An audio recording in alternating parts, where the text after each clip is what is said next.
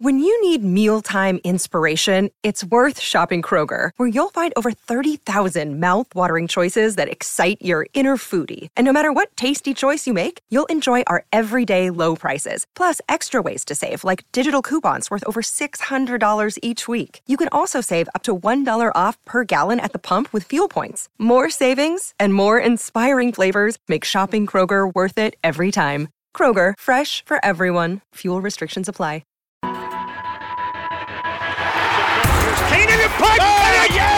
And it is going to be covered by the Saints for a touchdown. Each your inside pass to everything Saints football. And the kick is good. We'll take you to places most fans never go. Will Lutz from 60. To practice, to the sideline, to the locker room. Following every twist, turn, and touchdown of the Saints season. That is going to be a touchdown. Taysom Hill. Taysom TD. Welcome to Inside Black and Gold. And that is going to be a touchdown again. And guess who? Mike Thomas. Now, here are your hosts, Steve Geller and Jeff Nowak. Oh, baby! We are Inside Black and Gold. Steve Geller along with Jeff Nowak.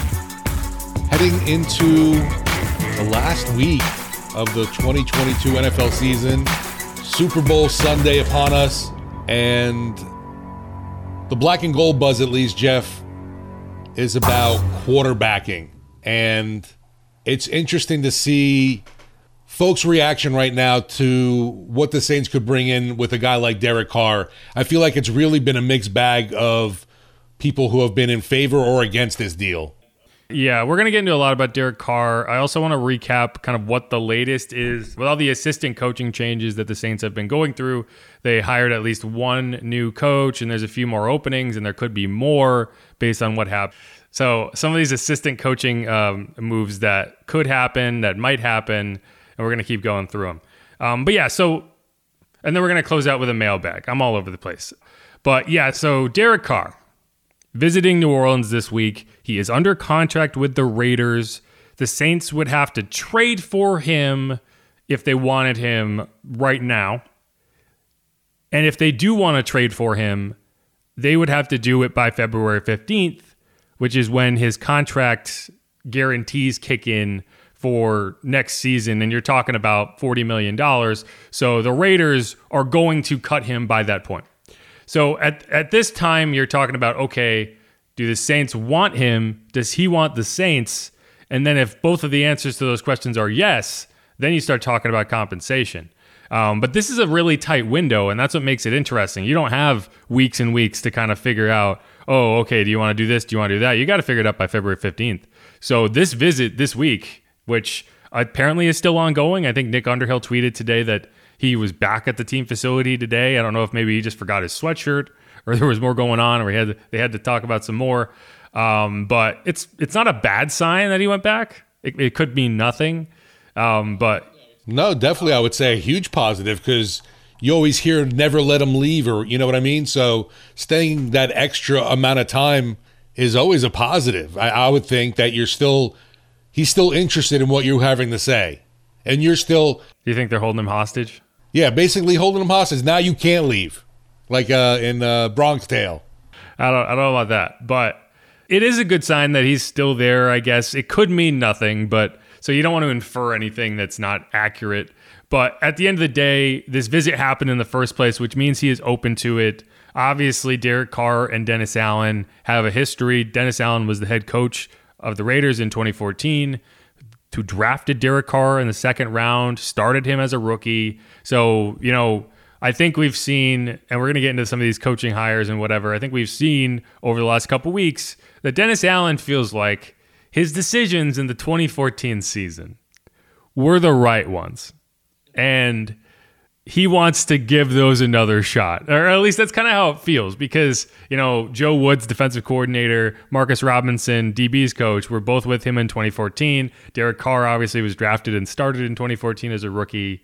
And that's what you have. I will say that, while that sounds bad, I would be more concerned if it was the 2012 staff that he was putting back together, or even the 2013 staff, because at least the positives you can say about the 2014 staff is it only was a thing for 4 games, and then he got fired, and then you moved on. So we'll see. But it is kind of fascinating. And the question will then become, is Derek Carr worth it? Is he worth the contract you're going to have to put him on or going to have to pay him on because he is under contract for 3 more seasons? Is he worth the compensation you're going to have to send to the Raiders? And is he worth just attaching yourself to him when you could go with someone cheaper? Yeah, with Carr, obviously the arm talent's there. He's a guy who's been incredibly durable, and you got to give him a lot of credit for this, not just this past season, the year before, really dragging the Las Vegas Raiders to the playoffs. I like Carr. I like the quarterback. I just wonder too, like you're saying, what are you giving up? The rumored compensation in a trade before him getting released by the Raiders is said to be a 3rd-round pick. Yeah, so we can get into this first, and we have some context from Bobby and Hebert from Sports Talk in a conversation with a Raiders reporter that I thought was intriguing. But yeah, so the compensation, it is interesting because there's no set standard, right? Like, there's no set value on a quarterback that a team's getting rid of. So like last year, Baker Mayfield was kind of in this situation, and he got traded for next to nothing. But I don't think that's a good example because I do think there is a market for Derek Carr, and there was not a market for Baker Mayfield for whatever reason, And so if you want to look at trades that are probably more similar, you look at Matt Ryan, who got traded to the Colts. That was a 3rd-round pick that got sent back to Atlanta. And then you could look at Carson Wentz getting traded to Washington, which when it happened, I was like, oh, he must have got traded for peanuts. But when you look back at it, they swapped 2nd-round picks, and then Washington sent Indianapolis a 2022 3rd and a conditional 2023 3rd-round pick that could have been a 2nd-round pick if Carson Wentz played enough, which he didn't. So it's a 3rd-round pick. So I think you split the difference there. That's where you're kind of looking at, is the compensation should be in the range of a 3rd-round pick. And whether it's this year or next year, actually it has to be this year if it's a 3rd because they don't have a 3rd next year. So, it's a good question. Is that worth the trade when you could go after him in free agency? I would argue it is, because you're not going to get a discount if you get to free agency. He's going to be making in the range of $30 million. Like, look at what Daniel Jones is asking for with the Giants. Like, you're not going to get him cheaper than $30 million. So if you want him and you just want to get it out of the way and not have interference from other teams, I would say it's worth it. Yeah, it's really interesting just because who else is out there? I haven't seen anything about Carr having another visit after New Orleans yet. But although, yeah, like the Saints haven't let him leave though either. So the connection there obviously feels like it's got to be pretty strong with Dennis Allen and Derek Carr, why the Saints are obviously number one on this, have put Carr in their forefront as their main target. They're clearly, obviously, all in on trying to get him. And if not by trade, if he ends up does getting released, I think you're just getting even more notes and homework on him as a person from at least what Dennis Allen's known back when they drafted him with the Raiders, but where he is now and getting to know your staff here kind of thing. It just seems like everything's going in the direction where we are seeing one way or another via the trade, or whether it comes from the Raiders end up releasing him, which doesn't make sense of why they would let him go through all this anyway without expecting to get something in return. Why would you trade away assets for something who is going to get released? But I think it's to get that jump on other teams. But the question is, who are those other teams? Well, I will say that I'm not convinced that they're necessarily all in, which I think is how you phrased it. Like, this is them kicking the tires and seeing if it's a worthwhile move. I guess that's fair to say, right? Yeah, I mean, like yes, they brought him in, which means they are interested in the first place. And I think in order to talk to him at all, you would have had to, just like Sean Payton with the Saints, right? You would have had to tentatively agree with the Raiders that you're willing to send compensation if you do opt to go this way. And so that's what this conversation, this interview kind of process was about. Now, the thing is, the Raiders don't have a ton of leverage here because, and this was the same thing with Deshaun Watson, Derek Carr has a full no trade clause in his contract. And the way you've seen a lot of these trades play out in the last few years, if I'm signing a like a big contract with a team, that's something I want in there, because you see once you get to the point where Derek Carr is at right now, you see the type of leverage you have by being able to veto any trade and then be like, cut me because I don't want to go anywhere that's willing to trade for me. So cut me. Now, I think Derek Carr is kind of in a situation where he feels like his contract is fair. And so if you can skip that process and just get right in, then I think, it makes sense. But I saw a couple tweets that was like, oh, if the Saints are talking to him at all, that means that they're agreed to give them something massive or whatever. And it's like, no, the fact that they're willing to give anything at all at this point, if you're the Raiders, is enough to get you to the table, because again, this time next week, he's going to be a free agent because you're not accepting that cap hit. So yeah, I think it is interesting, but I'm not convinced that this is the route they've decided to go. Like, that's what we're going to find out in the next few days. But either way, it is interesting. And the question then becomes, is he worth it? Is he good enough to move the needle beyond where you're at right now with an Andy Dalton, with a Jameis Winston? And that's the better question, in my opinion, rather than like you can pay him. They were going to pay Deshaun Watson. You can make the contract work. You have the assets to send if you need to. And so the question, the bigger question is he going to move the needle? And if the Saints believe that, then that's all you need. Now, I think it's a more debatable conversation, but that is kind of the question: is does the coaching staff believe that he is going to move the needle enough for them to be able to make the playoffs and make a run at a Super Bowl? And that's where you have to make that determination. Yeah, you mentioned Jameis Winston. I don't even think we got a real true evaluation of what he could even do in a Saints uniform. It was just too little because of injuries and back-to-back years. It's just wild. I think you got a true statement from the staff on what they think of Jameis and how, and if they were going to go back to him this year, you would have known that last year.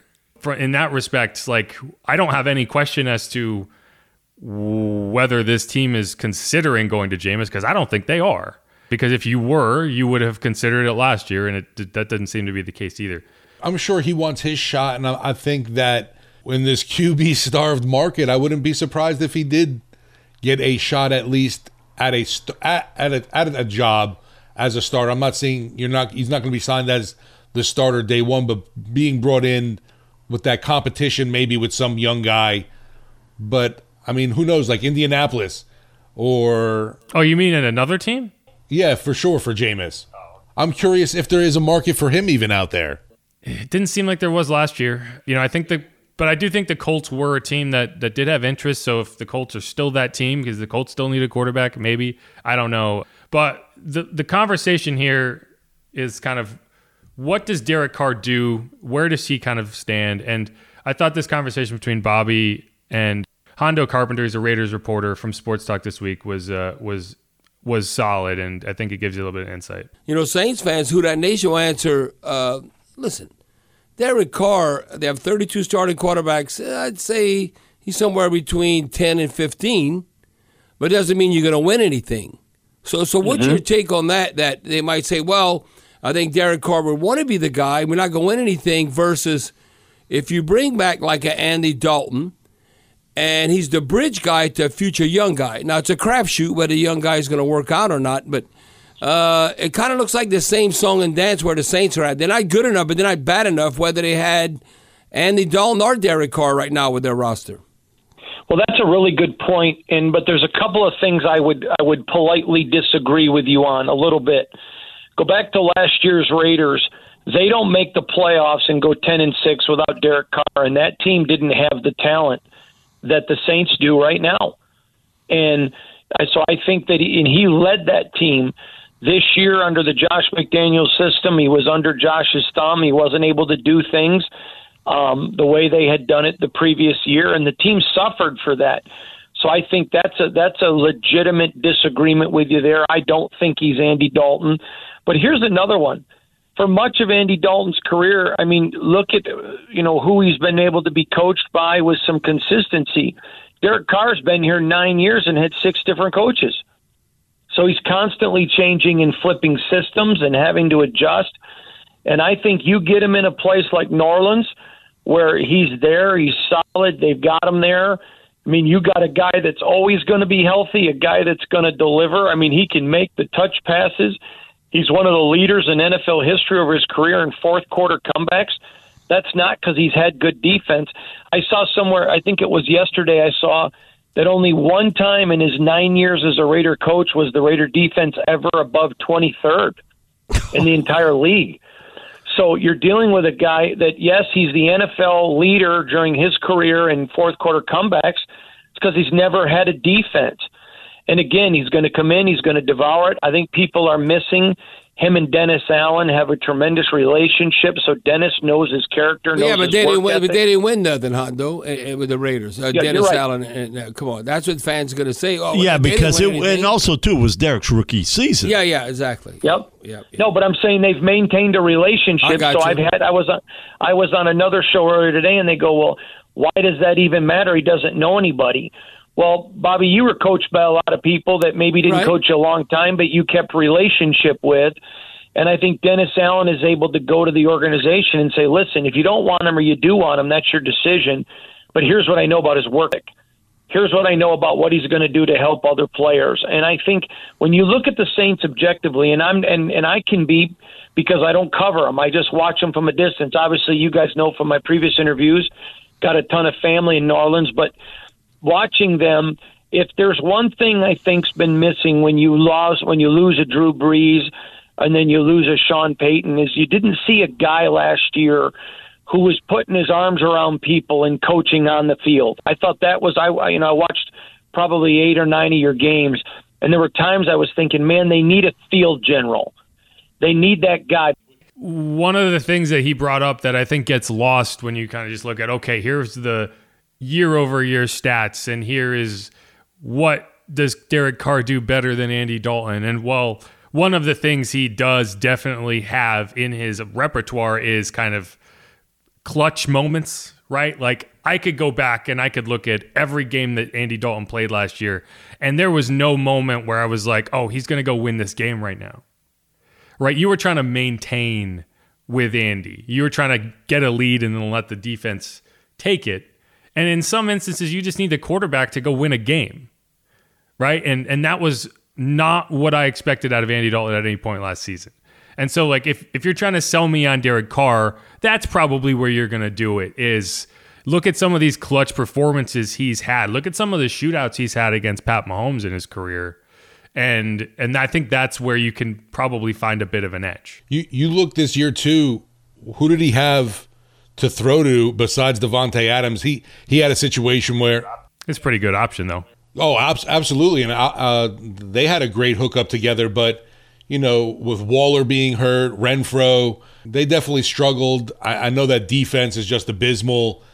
I'd be excited to have Derek Carr go from silver and black to black and gold. I think he'd be obviously an upgrade over what we saw this past year with Andy Dalton. The question is, I know it comes down to the financials, the money, obviously.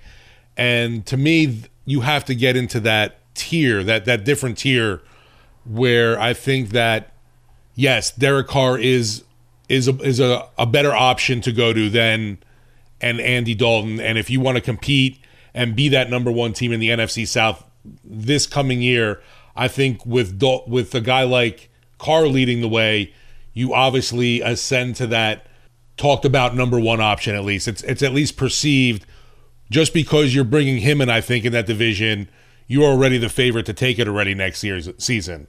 Yeah. See, the only thing I'll disagree with is I don't think the price tag is really a determining factor in this conversation as far as the Saints are concerned. Now, even with the money crap that they're dealing with. No, it's gonna. The question is whether you see him being good enough to just to be your next quarterback.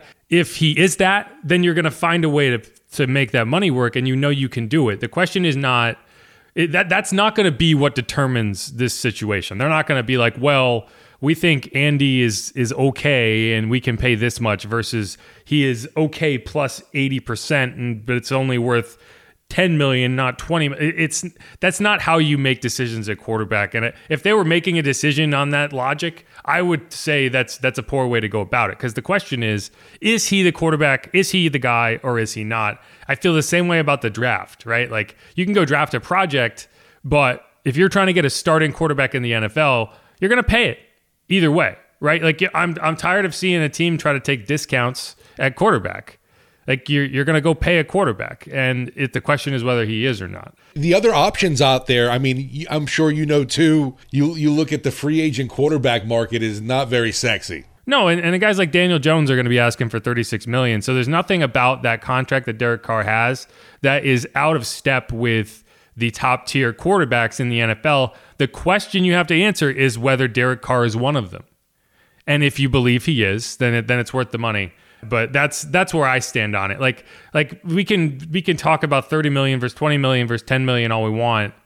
The question is about talent, not about money. The thing I worry about though with the Saints is where are they getting this money when you see, there's reports of them being in cap hell, and I know we laugh about it and it's like, oh, they find always a way to massage the numbers, but it just how long can you really keep kicking the can down the line, so to speak? Eternally.